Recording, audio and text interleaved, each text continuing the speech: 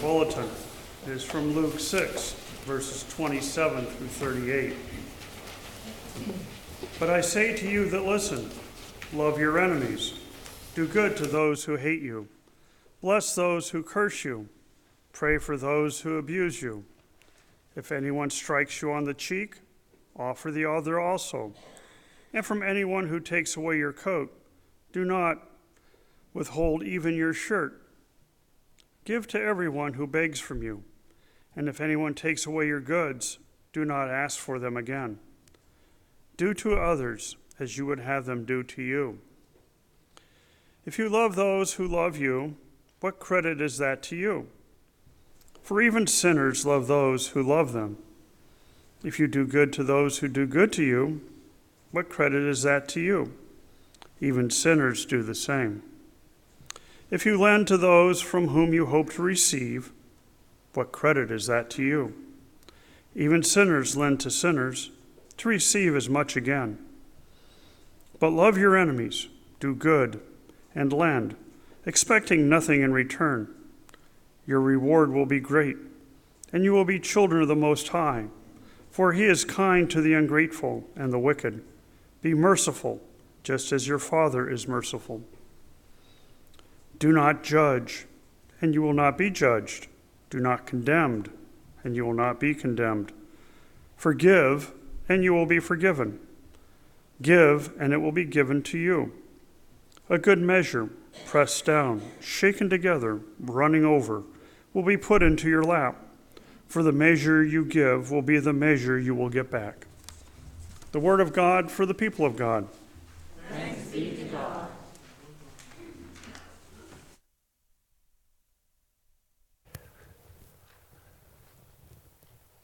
Lord, remind us today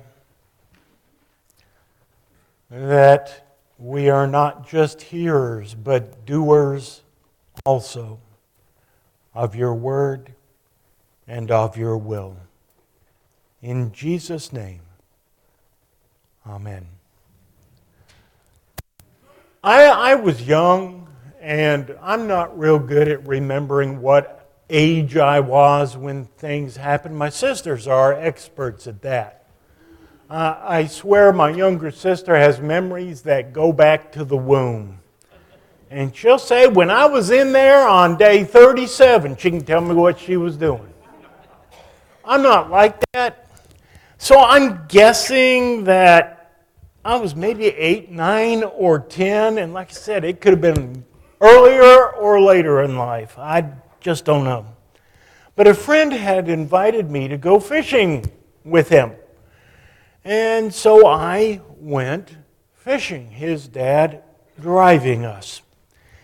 And not long after we got to the fishing spot, I was in a fight. I had caught a fish, and it didn't want to get caught, and it was fighting me, and I was fighting it. I remember my friend's father standing kind of behind me and beside me at the same time. He was helping me pull on the fishing rod, probably also hanging on to me at the same time so this fish didn't pull me into the water. He had a net in the other hand, so if this fish got close enough to shore, he could scoop down and get it. And everything was going fine, and this fight was going good, and I was going to get this fish. And then the line broke. And I didn't even have time to start a pity party. That man threw down the fishing net, jumped in the water. The fish evidently was a little dazed from having a hook in its mouth. And he grabbed that fish. I mean, that man was quick. But the fish was quick too, and he was in his element, so he slipped through the fingers. But it didn't stop this guy. He changed tactics. He had a whole different strategy. He reached under the fish and just flipped it back up onto shore.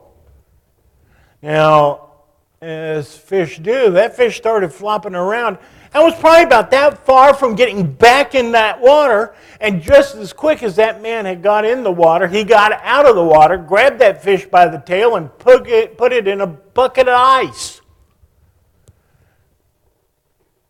I remember that to this day. That poor fish never had a chance. I mean, you could see it in the set of the man's shoulders. You could see it in the determined look on his face. That fish was caught even before we got to that lake. It was probably a cow pond that had been stocked. But I remember it as the biggest ocean. That man did all of that. He was so determined. He was going to get that fish, no matter what. I started thinking, is that our evangelism attitude when we meet someone? Will we just give up? Or, oh, it's not important. I'd be getting in on their business. I don't want to intrude. Or is our attitude, you're caught before I met you. You're coming with me to the kingdom of God. No matter what. I'm going to do whatever it takes. By the way, that's biblical. Paul said, I become all things to all people, just so I can get them God. Is that our attitude when it comes to giving, to generosity, to faithfulness? Is that our attitude when it comes to loving others, sharing our faith, living by the faith, our witness? Is that our attitude? The question is, you see, this man, you ask him, how far was he willing to go? Well, you saw it. He was going to go the distance, even if it meant fishing with his bare hands. How far are we willing to go? That's a very Christian question, by the way. How far are we willing to go? Jesus may be the Prince of Peace, but that never meant that he was a doormat. Jesus stood eye to eye and toe to toe with the Pharisees. And he not only called a hypocrite, but he did it in public. He did it in front of everyone.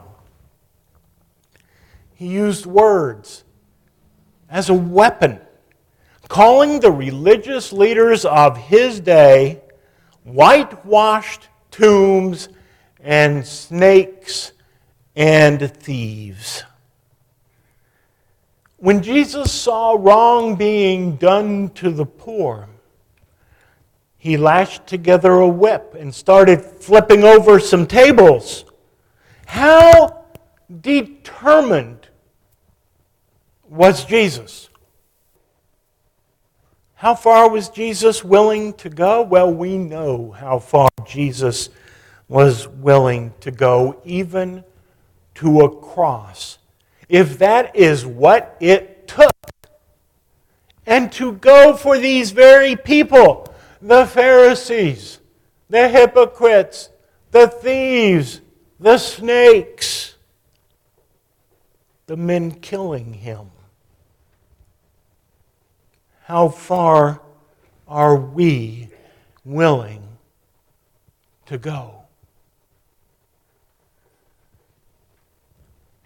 Are we only willing to love those who love us back? You know what the Bible said. You heard it. Big deal. Even the sinners do that. Do we give, but only to those that we know can pay us back?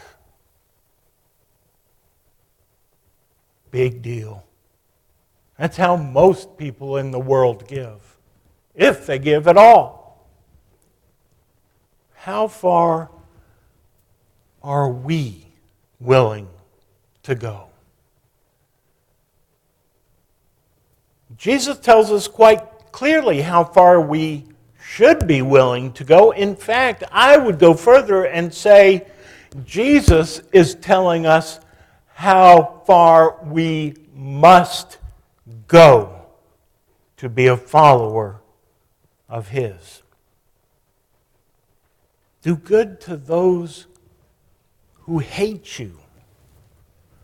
Bless those who curse you. Turn the other cheek. Give a thief more than they took from you in the first place. Give to everyone who asks. And demand nothing back. Love your enemies. This is for Jesus the very picture of what our lives should look like. Do I need to remind us that the good news of Jesus Christ is often hard news? If you want easy, you've joined the wrong faith.